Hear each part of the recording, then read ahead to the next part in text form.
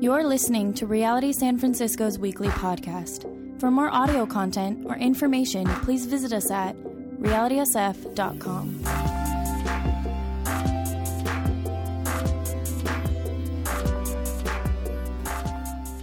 All right, if you have a Bible, please turn to Isaiah chapter 9.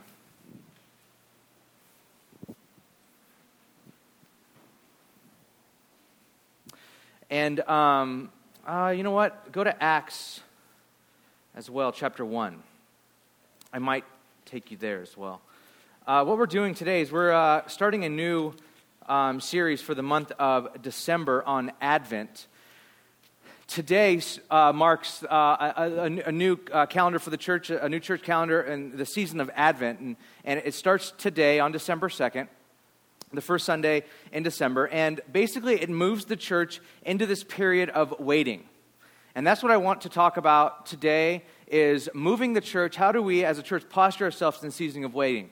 And so what I want to do today is I'm going to be all over the Bible. If you don't have a Bible with you and you want a physical Bible, we have some free ones. Ushers can get those too. You can raise your hand or whatever, get up and grab one in the back. We have a couple up here. If the ushers can grab some Bibles for the crowd, that would be great.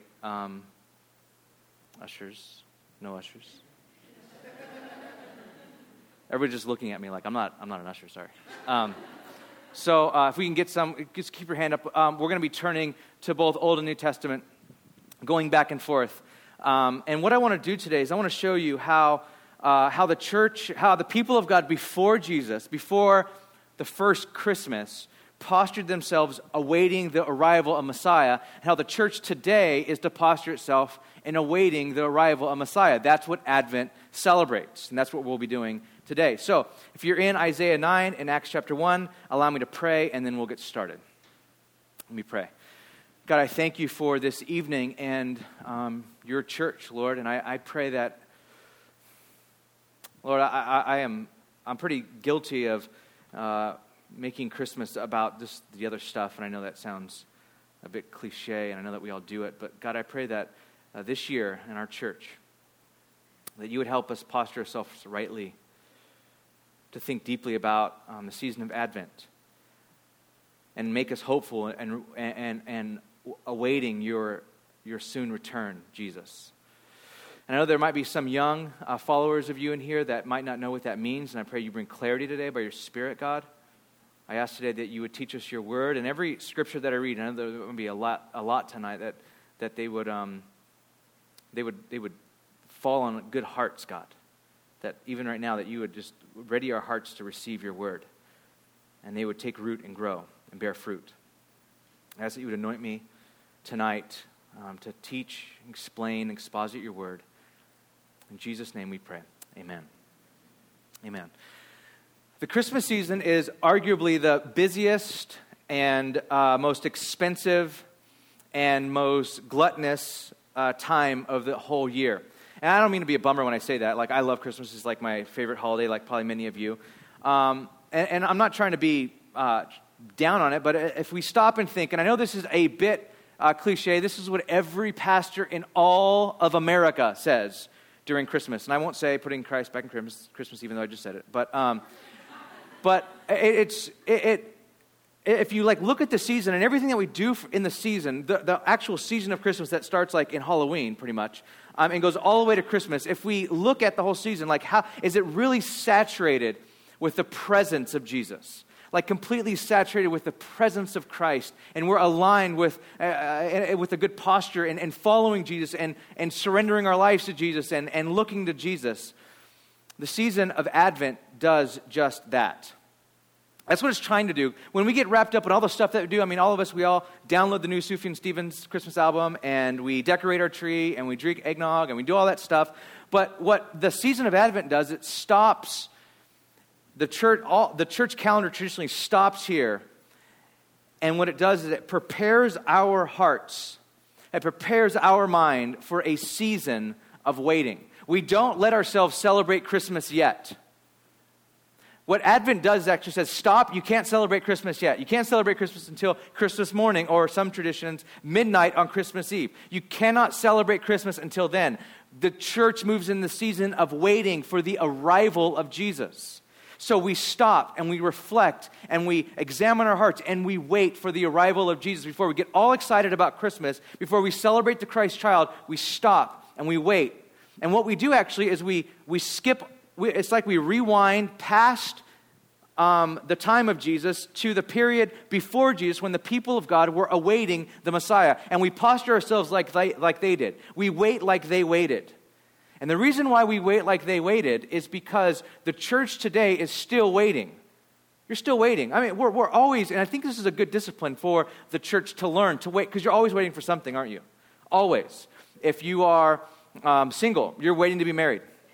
You're like, oh, how long, oh Lord? How long? Maranatha, whatever. Like, how long do I have to wait to be married? If you're married, you're waiting like, when do we get to start a family and all this stuff and get a house and all these things? And if you have kids, you're like, when are they going to leave the house to go to college and all that? And you're always waiting for something. And if you've done everything you've wanted to do, you're waiting for, if you're a follower of Jesus, you're waiting for the Lord to return. You're always waiting for something, always. If you're waiting for your career to take off or your startup to take off, whatever it is, you're waiting for something. What is the posture of the follower of Jesus to wait? How are you supposed to wait? Because we're always waiting. And what Advent does, and it seems countercultural and a bit counterintuitive, is that we actually slow down during this season. We actually slow down and the church learns to posture itself in waiting. Now, if you're a young follower of Jesus, if you've not heard the concept of Jesus returning, you're like, wait, he's coming back? Yeah, he's coming back. He came once, and he's going to return. Now, where we get that from primarily is Acts. Let me just read this to you. In the book of Acts, which is the book right after the four Gospels, Matthew, Mark, Luke, and John, Acts. Acts is basically the Acts of the apostles, or actually the Acts of the Holy Spirit. How did the Holy Spirit, the Spirit of God, begin the church and begin the movement of the way, as they called it, or Christianity? And at the very beginning of the book of Acts, Jesus is still there with his disciples. The crucifixion happened, the resurrection happened, and he's spending time with his disciples, getting them ready to leave. And then he's about to leave. And in Acts chapter 1, verse 6, it says, and this is not on the screen, so if you have a Bible or whatever, you might want to flip there. Verse 6, so when they had come together, they asked Jesus, and everyone's concerned about this second coming of Jesus. And they ask him, Lord, will you at this time restore the kingdom of Israel? Okay, we've been hanging out with you for several days now, several weeks now. You were crucified. I mean, the death couldn't hold you. Are you now going to restore Israel? Are you now going to bring about the kingdom of God? And this is what he said. It is not for you to know the times or the seasons. That's important. We'll get to something like that a little later on. That the Father has fixed by his own authority. But you will receive power when the Holy Spirit has come upon you, which is evidence of the Holy Spirit, power. And you will be my witnesses in Jerusalem and Judea and Samaria and to the ends of the earth. And when he had said these things, as they were looking on, he was lifted up, and a cloud took him out of their sight. How gnarly is that? Like they thought they saw it all. Like, yeah, we've seen it all. Like Jesus crucified, resurrected, and all of a sudden he's there, and this cloud goes whoosh, and like sucks him up into the clouds. And they're all like there just gazing, waiting. The scriptures don't say how long they were gazing. I like to think that they were like for hours just there, going, and just tripping and going, looking at cloud, going, there he is. No, that's not what. Like waiting for him to come back, because he said, I'm gonna come back the same way that I left. I'm gonna come back. Nobody knows the times or the seasons. Just wait. And so they're probably waiting like this, just looking up and waiting. So they're there gazing into heaven as he went, and behold, 2 men stood by them in white robes, and they just walk up to these men and they said, why are you standing around looking into heaven? Which is a dumb question. They're like, because Jesus just flew into heaven? Like he just got sucked up into heaven. That's why we're standing here looking. And he said to them, this Jesus who is taken up from you into heaven will come in the same way as you saw him go into heaven. He was brought into heaven with a cloud. He will come back on a cloud with great glory. And if you've ever read ahead in your Bible to the book of Revelation, you see Jesus coming on a cloud with great glory. So the church gets this idea from here and throughout the New Testament that Jesus is going to come back in the same way that he came. So the church actually today, you and I, are in a season of waiting. We are waiting for the second coming of Jesus. The people before Jesus were waiting for Messiah to come. The people of God have always had this posture of waiting, have always had this posture of, how long, O Lord? When will you come? Come, O come, Emmanuel. That has been the cry of the people of God forever, before Jesus and after Jesus. And what Advent does, it stops the church and says, stop, slow down, recalibrate. How are you waiting? Are you waiting? Are you waiting rightly? Let's wait. So when Christmas comes, we celebrate that Christ has come and Christ is coming again. Amen? This is what the church is to do. This is how the church is to posture itself. Advent is a posture we take of expectation.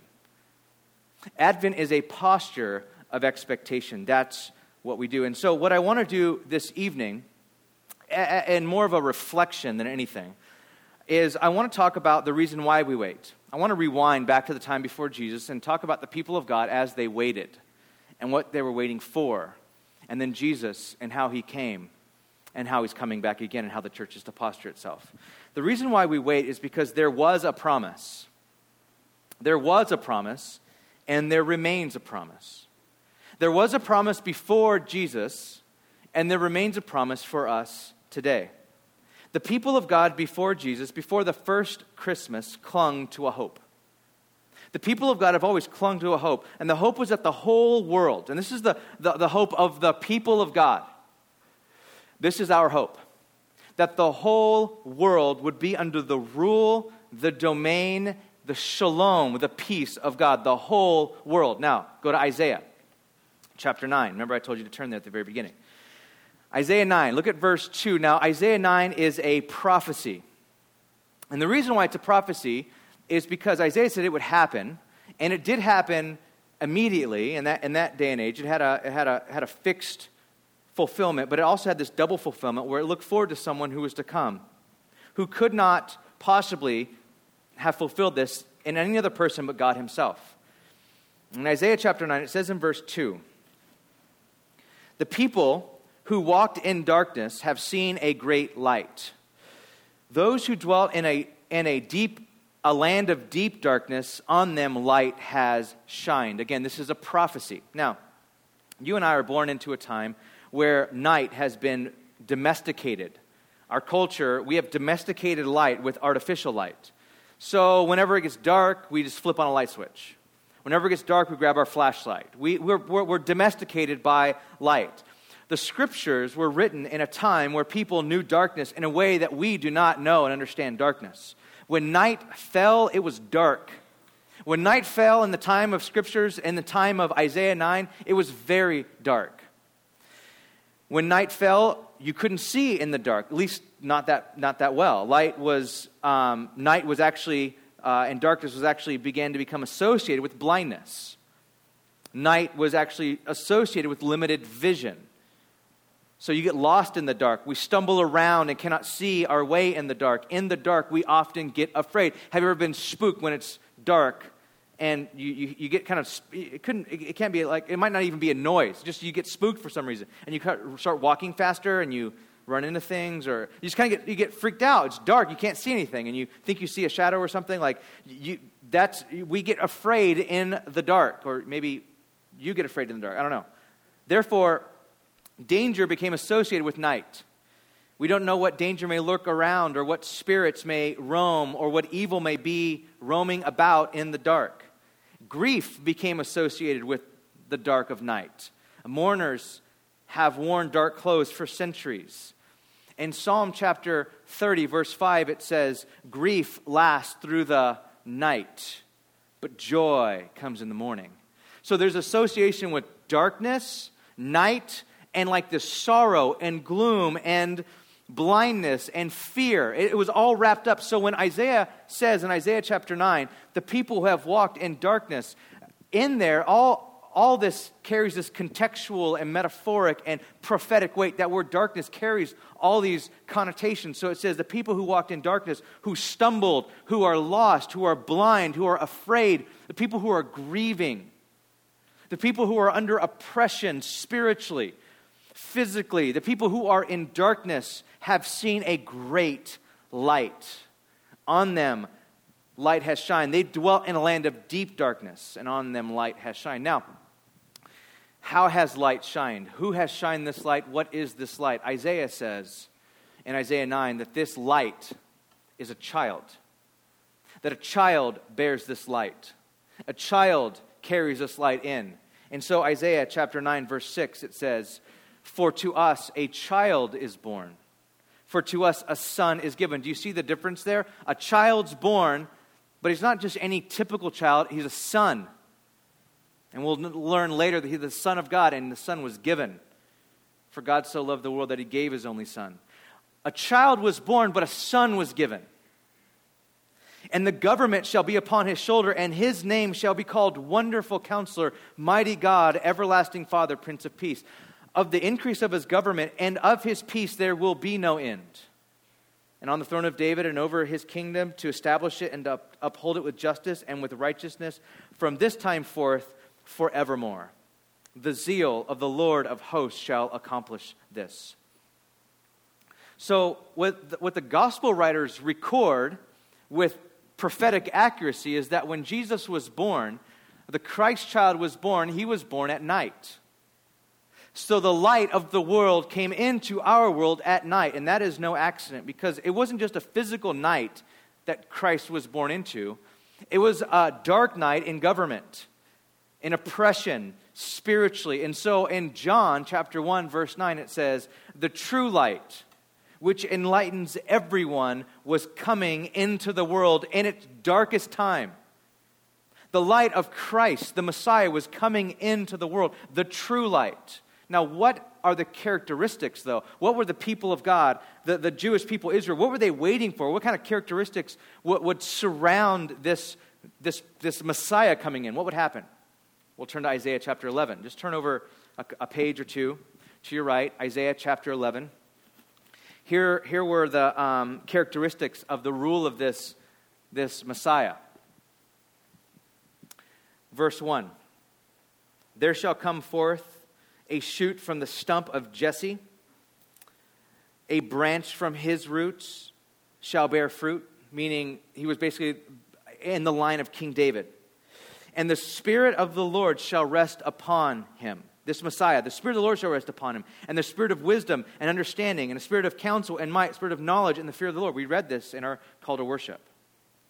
"And his delight shall be in the fear of the Lord. He shall not judge by what his eyes see, or decide disputes by what his ears hear, but with righteousness he shall judge the poor, and decide with equity for the meek of the earth. And he shall strike the earth with a rod of his mouth, and with the breath of his lips he shall kill the wicked.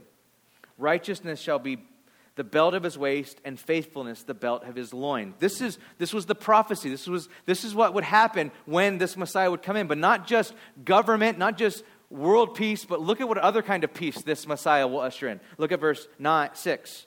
Verse 6, "The wolf shall dwell with the lamb." How cute is that? "The leopard shall lie down with the young goat. The calf and the lion and the fattened calf all together just hanging out. And a little child will lead them." A little child will grab a calf and a lion and like, "Come on, guys," and like grab a lion by its mane, like, "Come over here." And the lion will be like, "Oh," and like purr and stuff like that. Like eat the kid. And the cow and the bear shall graze. So the bear and the cow will hang out together, but the bear won't eat the cow. The cow and the bear will eat grass. They'll be vegetarians. Vegetarians represent, right? So like they'll be eating grass together and playing together and hanging out together. And it says, "The lion shall eat straw like the ox, and the nursing child shall play over the hole of a cobra, and the weaned child shall put his hand in the adder's den. And they shall not hurt nor destroy all in my holy mountain." How is all this possible? Here's how. "For the earth shall be full of the knowledge of the Lord as the waters cover the sea."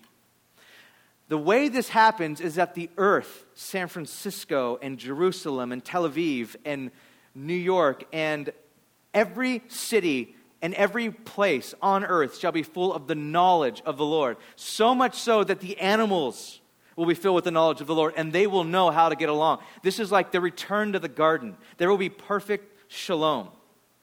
Now, the people of God have had this hope in them forever.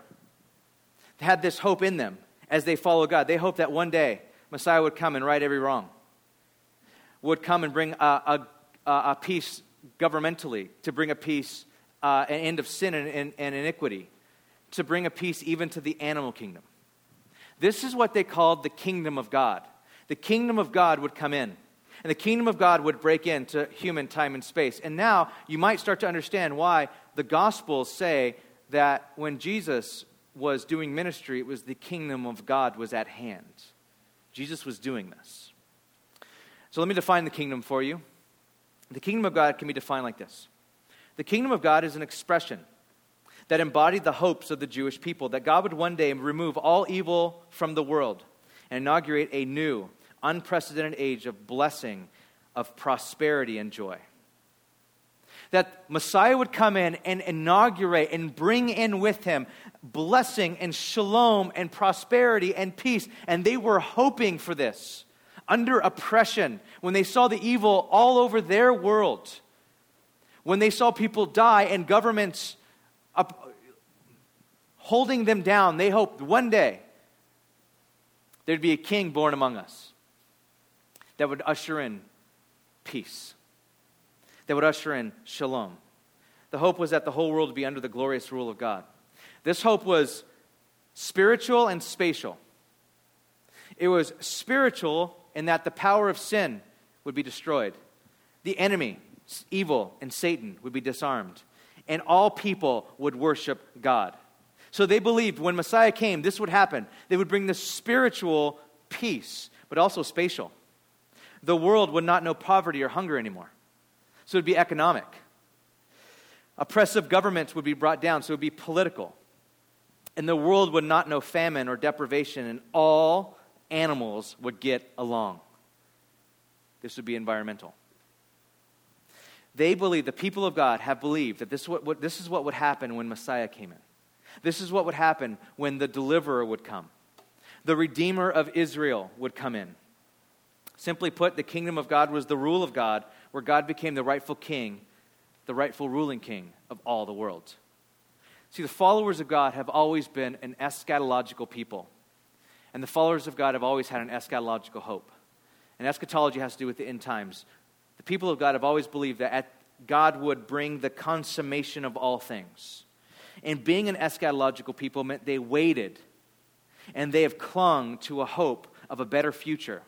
A future where God would right every wrong, restore all that is broken, and bring to an end this present evil age.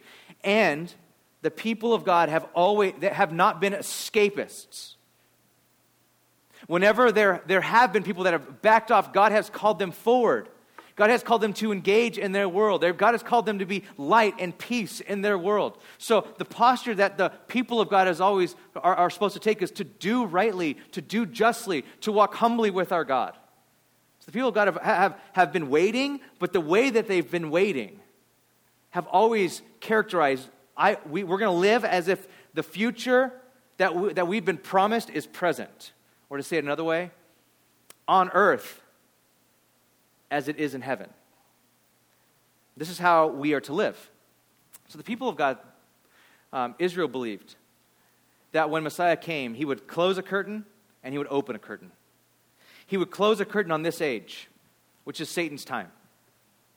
He would close the curtain that's been characterized by sin and sickness and demon possession and evil people triumphing over the weak.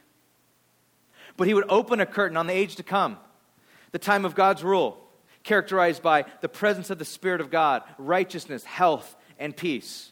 They believed Messiah would come and close the curtain on Satan's time, on the present age, and open a curtain on the age to come. And they waited for this day. They clung to a hope of this day. Let me show you how. Turn to Luke chapter 2.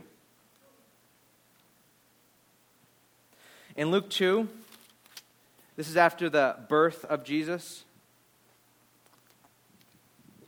And after the birth of any child born into a house of Israel, they would dedicate him at the temple. They would present him at the temple. And in Luke chapter 2, verse 22, this is Jesus the account of Jesus being presented at the temple. It's kind of remarkable. It says in verse 22, "And when the time came for the purification according to the law of Moses, they brought Jesus up to Jerusalem to present him to the Lord. As it is written in the law of the Lord, every male who first opens the womb shall be called holy to the Lord, devoted to God."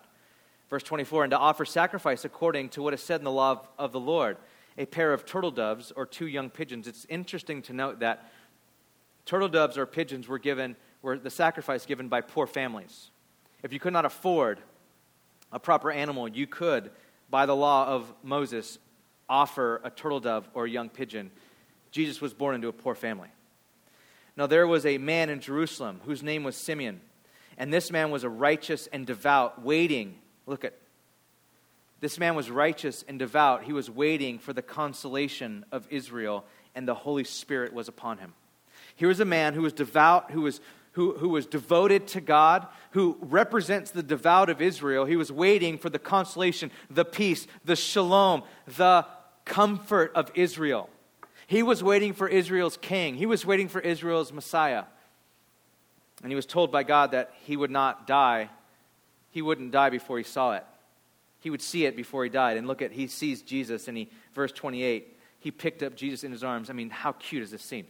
And just like Mufasa, no, not really, but he holds him up and he says, verse 29, "Now you are letting your servant depart in peace according to your word, for my eyes have seen your salvation, that you have prepared in the presence of all people a light for revelation to the Gentiles and for glory to your people Israel."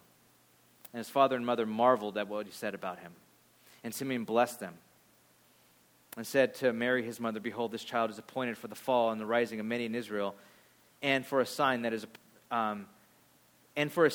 opposed, and a sword will pierce through your own soul also, so that thoughts from many hearts may be revealed."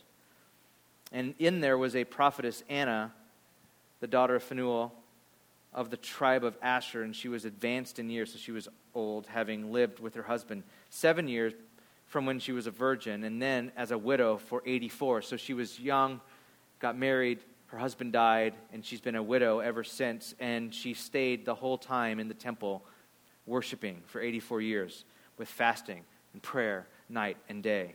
And coming up that very hour, she began to give thanks to God and to speak of him to all who were waiting, who were waiting for the redemption of Jerusalem.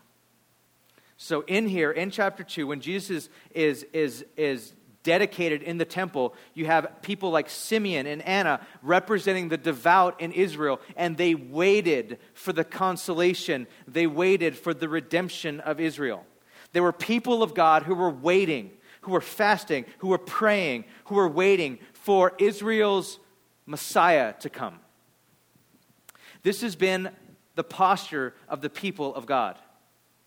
Now, what's interesting is that when Jesus arrived, as you will see in Mark chapter 1, the curtain that I said would close, that the people of God thought that would close, and the curtain that I said that would open, it didn't really happen that way. Look at how Mark, and he says this actually very brilliantly in his narrative. He says in Mark chapter 1, verse 14, "Now after John was arrested," this is very important that John was arrested, John the Baptist was arrested, and then he would soon after that be beheaded. Well, after John the Baptist was arrested, Jesus came into Galilee. Now, it's also interesting, and something that we didn't really read, but in Isaiah chapter 9, we read verse 2, but in verse 1, it says that in the land of the people of Galilee, this light will happen. This light will come into the region of Galilee. And so when Mark says, "Now after John was arrested, Jesus came into Galilee," if you read Isaiah 9 and knew the prophecy of Isaiah 9 and read Mark chapter 1, your little prophecy buzzers would go off. You're like, "Oh my gosh, it says something about Galilee in this prophecy." Jesus is coming into this. The light of the world is coming into the Galilee, and he's proclaiming the gospel of God. And he's saying, the time is fulfilled. It's now. The thing that Israel's been waiting for is here now. The kingdom of God is at hand. Repent and believe in the gospel. Now, you might notice something here. And what you might notice is that there's a bit of a juxtaposition here. the curtain does open on the kingdom of God, but the curtain does not close on the present evil age. John the Baptist, a devout, holy follower of God, who ushered in Christ, who was a forerunner of Jesus, he's about to be killed by an evil man, beheaded even. And at the same time, Jesus is proclaiming the gospel of God. In Mark's narrative, we encounter a disturbing paradox. If as Jesus proclaimed, the kingdom of God is near, how is it that John the Baptist, who appeared as a herald of Jesus' message, was arrested and would eventually be put to death? How are those two things happening at the same time? The way that Mark tells it in his story is Jesus ushering in the kingdom of God as the one who ushered in his ministry is being arrested. The way that Mark says it here in Greek is Mark was handed over, and Jesus says the kingdom of God is at hand. It's a play on words. John was being handed over, and Jesus says the kingdom of God is at hand. They're both happening at the same time. If the kingdom of God is at hand, then why is one of its servants on the way to his undeserved death? Or said differently, if the kingdom of God was inaugurated by Jesus and is really present in human reality, how is it possible that seemingly innocent people still suffer and die? If Jesus has come in and ushered in peace, why is there still sex trafficking today? Why do people I love still suffer and die? Why do kids get cancer still? And why do some kids get healed but other kids don't get healed? Why is there still surrounding our world so much brokenness, so much hurt? If Jesus has really come in, see, in the first century Jewish mind, this wasn't supposed to happen. If Israel's God was to become king of the world, an unjust government could not imprison one of his followers. And clearly God in Jesus had broken into humanity. Jesus was casting out demons. He was healing the sick. He was forgiving sins. He was showing power over nature, even over death. One time Jesus was casting out demons, and they said, the reason why you can cast out demons is because you are a demon. And Jesus said to them in Luke chapter 11, he said, if it's by the finger of God that I cast out demons, then the kingdom of God has come among you. If I'm casting out demons, it's because God's kingdom is here. The kingdom is present because the king is here. That's what Jesus was saying. The king is in your midst. And that's why the kingdom of God is advancing. The kingdom of God is here. But here we see John the Baptist. In the same breath, Mark says that John was arrested and Jesus was proclaiming the inbreaking kingdom of God. This is a paradox. This here is a juxtaposition. What's going on? This is what commentators call the already, not yet kingdom of God. The already, not yet. If you can learn a phrase and throw it around, that's a fun one to throw around. Like, why? Why is there still brokenness in the world if you're God? Well, we live in an already, not yet. The kingdom of God is already here. It's breaking into time and space. The kingdom of God is breaking into San Francisco. Do you believe that? I believe that. I see that with my own eyes. But it's not yet. The kingdom of God is breaking into all over the world. The peace of God, the restoration of that God's bringing is breaking into hearts and lives and economies and societies all over the world. But it's not yet. The kingdom of God has already come into history. It's already here. Although we are waiting for its complete realization, it's not yet. This, here, folks, is the posture of Advent. This is how we posture ourselves during Advent. The kingdom of God is here, but it's not completely here. The kingdom of God is here, so the church, as we partner with organizations that minister to people, to sex workers in San Francisco, that's the kingdom of God breaking in. But the fact that we have to minister to sex workers shows that the kingdom of God is not already here yet, not fully here. We do things as we minister door to door in the Tenderloin district, showing the kingdom of God is breaking in the TL. But the fact that we go there and we minister to the people that are in difficult situations shows that the kingdom of God is not fully here yet. It's a both and. The kingdom is already here, but it's not yet. And as a people of God, we have to hold on to this tension. We have to hold to these two tensions. The kingdom of God is here, but it's not yet. The inbreaking kingdom of God is breaking into time and space, into history, and it is indeed here. And it's creating happenings that challenge the powers that oppress and dehumanize, which unmask the pretense of principalities and powers, meaning that we will preach the gospel to free people from their sins. We will serve the poor. We will work to abolish sex trafficking. We will live to meet the felt needs of our community. All of these are signs of the inbreaking kingdom of God. Well, what we do during Advent and what we practice during this time is we practice waiting for something that will come in the future. What we do, and the best way to frame it is this: we live already in the present time by the rule and the justice that is to come.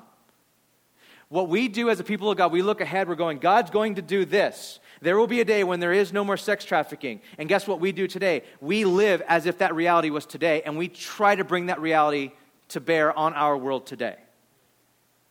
We live if there was one day there will be no more poverty. What do we do today? We live and know that is going to be a reality, and we work towards that today. This is what we do as the people of God. We do this. We serve and give our lives away. Why? Because we're just posturing ourselves under a truer reality. Christ will come back and right every wrong, and the church postures itself in that manner. A good illustration of this is you should probably go see that movie Lincoln this season. It's such a good depiction of what this is. There's a future reality coming when there will be no more, where everyone that has been created by God as image bearers of God are going to be equal. And I'm going to line everything I know under that right now. Does that make sense? That's what we do as a people of God. There will be a day when all the rights are wrong, when there's going to be no more crime. And what we do is we try to align our city and our neighborhoods and our church under that present reality today. And what Advent does is it stops and says, are we waiting rightly? If we are waiting for that day, the consummation of all things, are we waiting rightly? Are we living this way? See, we can't control when God's going to work. We can't control when He's going to come back to right every wrong. We're control freaks. We wish we could control God, but that's not the nature of the relationship. We want to control God, but we can't. Only thing we can do is wait. How are we waiting? Now, the people of God, after Christ, the church, had these same sort of questions. How do we wait? Turn your Bibles, lastly, to 1 Thessalonians chapter 5.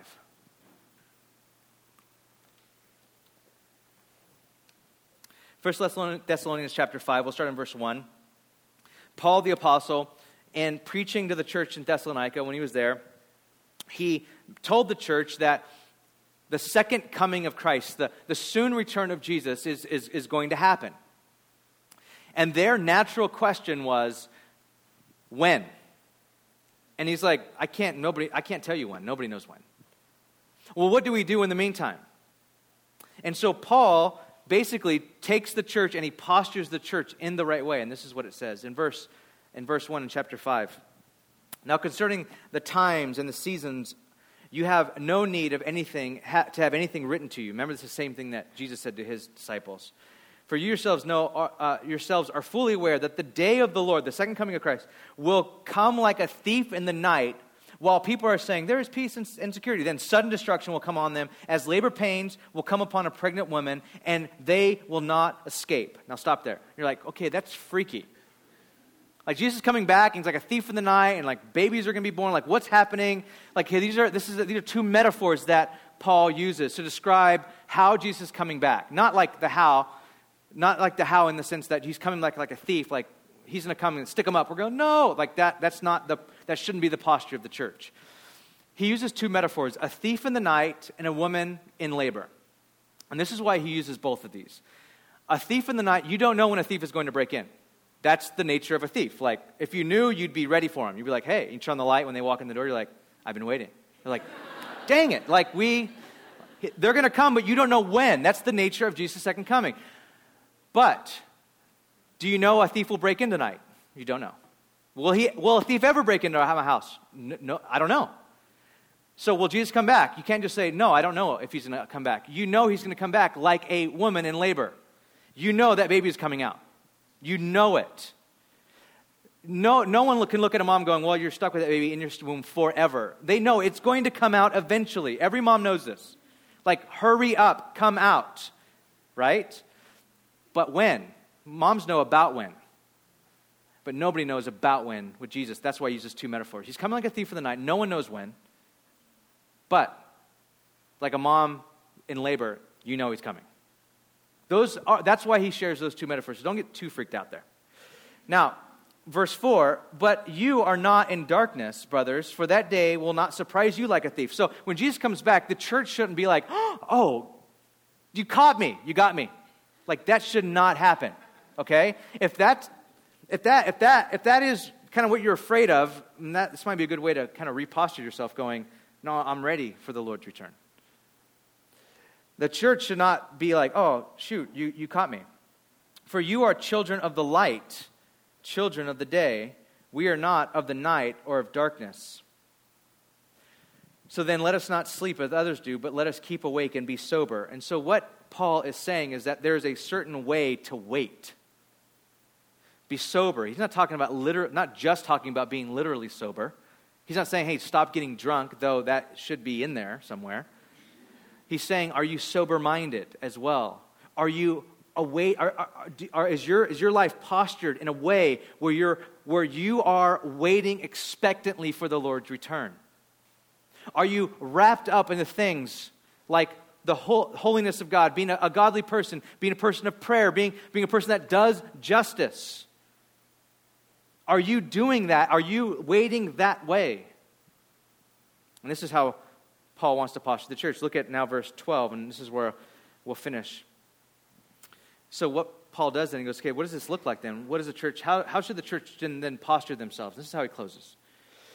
We ask you, brothers and sisters, to respect those who labor among you and are over you in the Lord and admonish you, and to esteem them very highly in love because of their work. Be at peace among yourselves. First thing he says, the pastors in the church and the leaders of the church, the community group leaders, esteem them. Pray for them. They labor hard for your souls. Like, esteem them. Verse 14, and we urge you, brothers, admonish the idle. So, there are those in the church that are idle right now. In your faith, you're idle. You're not pursuing Christ. You're not pursuing holiness. You're not pursuing justice. It's just this idleness. There's no pursuit of God in your life. If you know someone like that, in your small group, in your community group, in your circle, your circle friend circle, whatever, like admonish them, push them a little bit. Like get in their face a little. I mean, it's okay to do that. Don't be a jerk, but say, hey, I've been noticing some things. Like, let me just ask you, are you pursuing Jesus? And then they say, yeah, like, can I just, how are you pursuing Christ? And if they get very judgmental, like, hey, don't judge me, it's probably a good indication that they're not pursuing Jesus. If you're idle in here and someone comes up to you, she's like, how are you pursuing Christ? Hey, don't judge me. Like, okay, let me just say, you're probably not. Like, your heart's not ready to receive it at all. But if someone comes to you and says, are you pursuing Christ? You're like, you know what? No, I'm just being honest. No, I'm not. Pray for me. We're not talking about judgment here. We're just talking about, like, let's spur one another on. Let's love each other. Let's encourage one another, as it says in verse 11. Encourage one another and build one another up, just as you are doing. Let's build each other up. Guys, let's posture the church. And this is not just the pastor's jobs. This is our job together. Let's build one another up. Is there anyone who is just idle? But look at the next phrase, encourage the faint-hearted. There's also people in the church that are just laboring in their marriages and in their relationships and in ministry in the city, and they're just tired. You might want to write them a letter. You might want to lay your hand on them and go, you've been laboring hard, and I'm praying for you. I want to encourage you to keep going. Even if it seems fruitless, God brings the increase. Like, you need to encourage those people in the church. You might need to encourage your community group leaders. Like, I think there should be in our church a love and a respect for the people who lead us in our church. Like, loving your community group leaders. Like, hey, I'm praying for you as our leader. I know we're a crazy group to shepherd, but we love you. I want to encourage you. When you don't think we're paying attention to you and you're just like talking for the days, we love you. Like, this is the way the church should posture itself. Help the weak. Help the weak. I know that there's a lot of weak people in our church. spiritually weak, vulnerable people, help them. Be patient with them. See that no one repays evil for evil, but always seek to do good to one another and to everyone. I know we're coming through into a season of Christmas where you're going to see people that you don't normally see, you're not normally around, and you're like, I don't really like you because of what you did to me in June. Like, don't repay them evil. Don't give them a cold shoulder because they forgive them. Do good to them. Seek to do good to one another and to everyone. Rejoice always. Pray without ceasing. Give thanks in all circumstances, for this is the will of God for you in Christ Jesus. Verse 19, do not quench the Spirit. The Spirit of God leads you. If you're a follower of Jesus, you have the Spirit of God in you. And don't quench that Spirit. When the Spirit of God convicts you of evil and saying, don't go down that road, don't go down that road. If the Spirit of God leads you to speak to someone, to pray with someone, then do it. Practice hearing God and don't quench the Spirit of God. Do not despise prophecies. As you're praying for people in your life, God might give you a word for them. This might be real freaky for some of you in here. Like, God might give you a specific verse for them or an exhortation for them. Don't despise that. Go up to them and go, I was praying for you and the Lord told me to tell you this. And if you hear that from someone, and I hear that a lot from people, hey, I was praying, the Lord gave me this prophecy for you, and it's this. Look what it says next.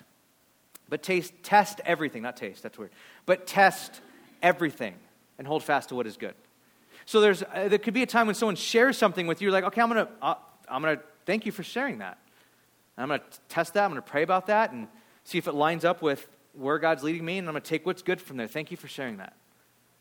Like, we should be able to speak to one another in our church this way. This is the way the church should posture themselves. And look at this. Abstain from every form of evil. Church, this Advent season, let's practice this. Let's abstain from every form of evil. And as the Spirit of God leads us, and as the Spirit convicts us, let's not go down those, let's not do what the Spirit of God says not to do. Or let's don't do what the Spirit of God says not to do. Let's abstain from every form of evil. Now, may the God of peace himself sanctify you completely, and may your whole spirit and your soul and your body be kept blameless at the coming of our Lord Jesus. He who calls you is faithful. Amen. He will surely do it. The church, under the grace of God, is to posture themselves in a certain way. And that way is this: to live a godly life. Let's live godly lives in this city for the glory of God. Not as a way to earn favor from God, not a way to get our prayers answered, but because God has been so good to us. Because God has given himself. Christ was born to die. There's a dark side of Christmas. There's a shadow that hangs over the manger. And that this child was born as a sacrifice for our sins. And because of that, let's live out godly lives. Let's resist evil.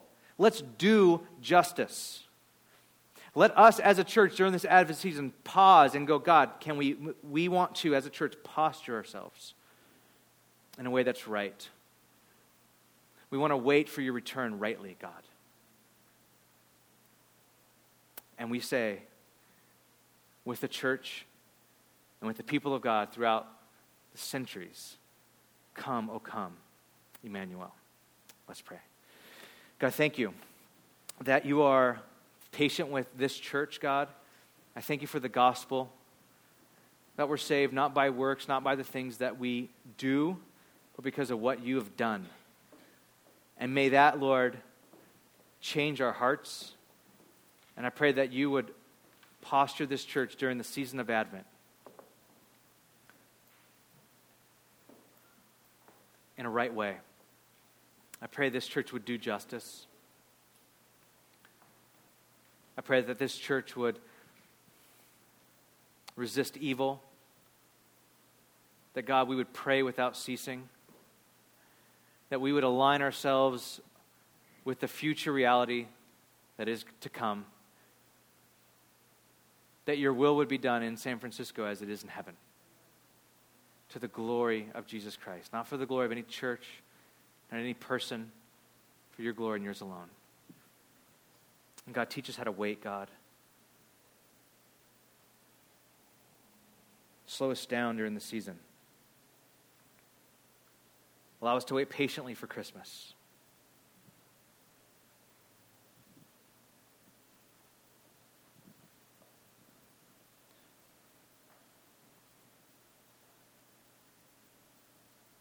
Psalm 130.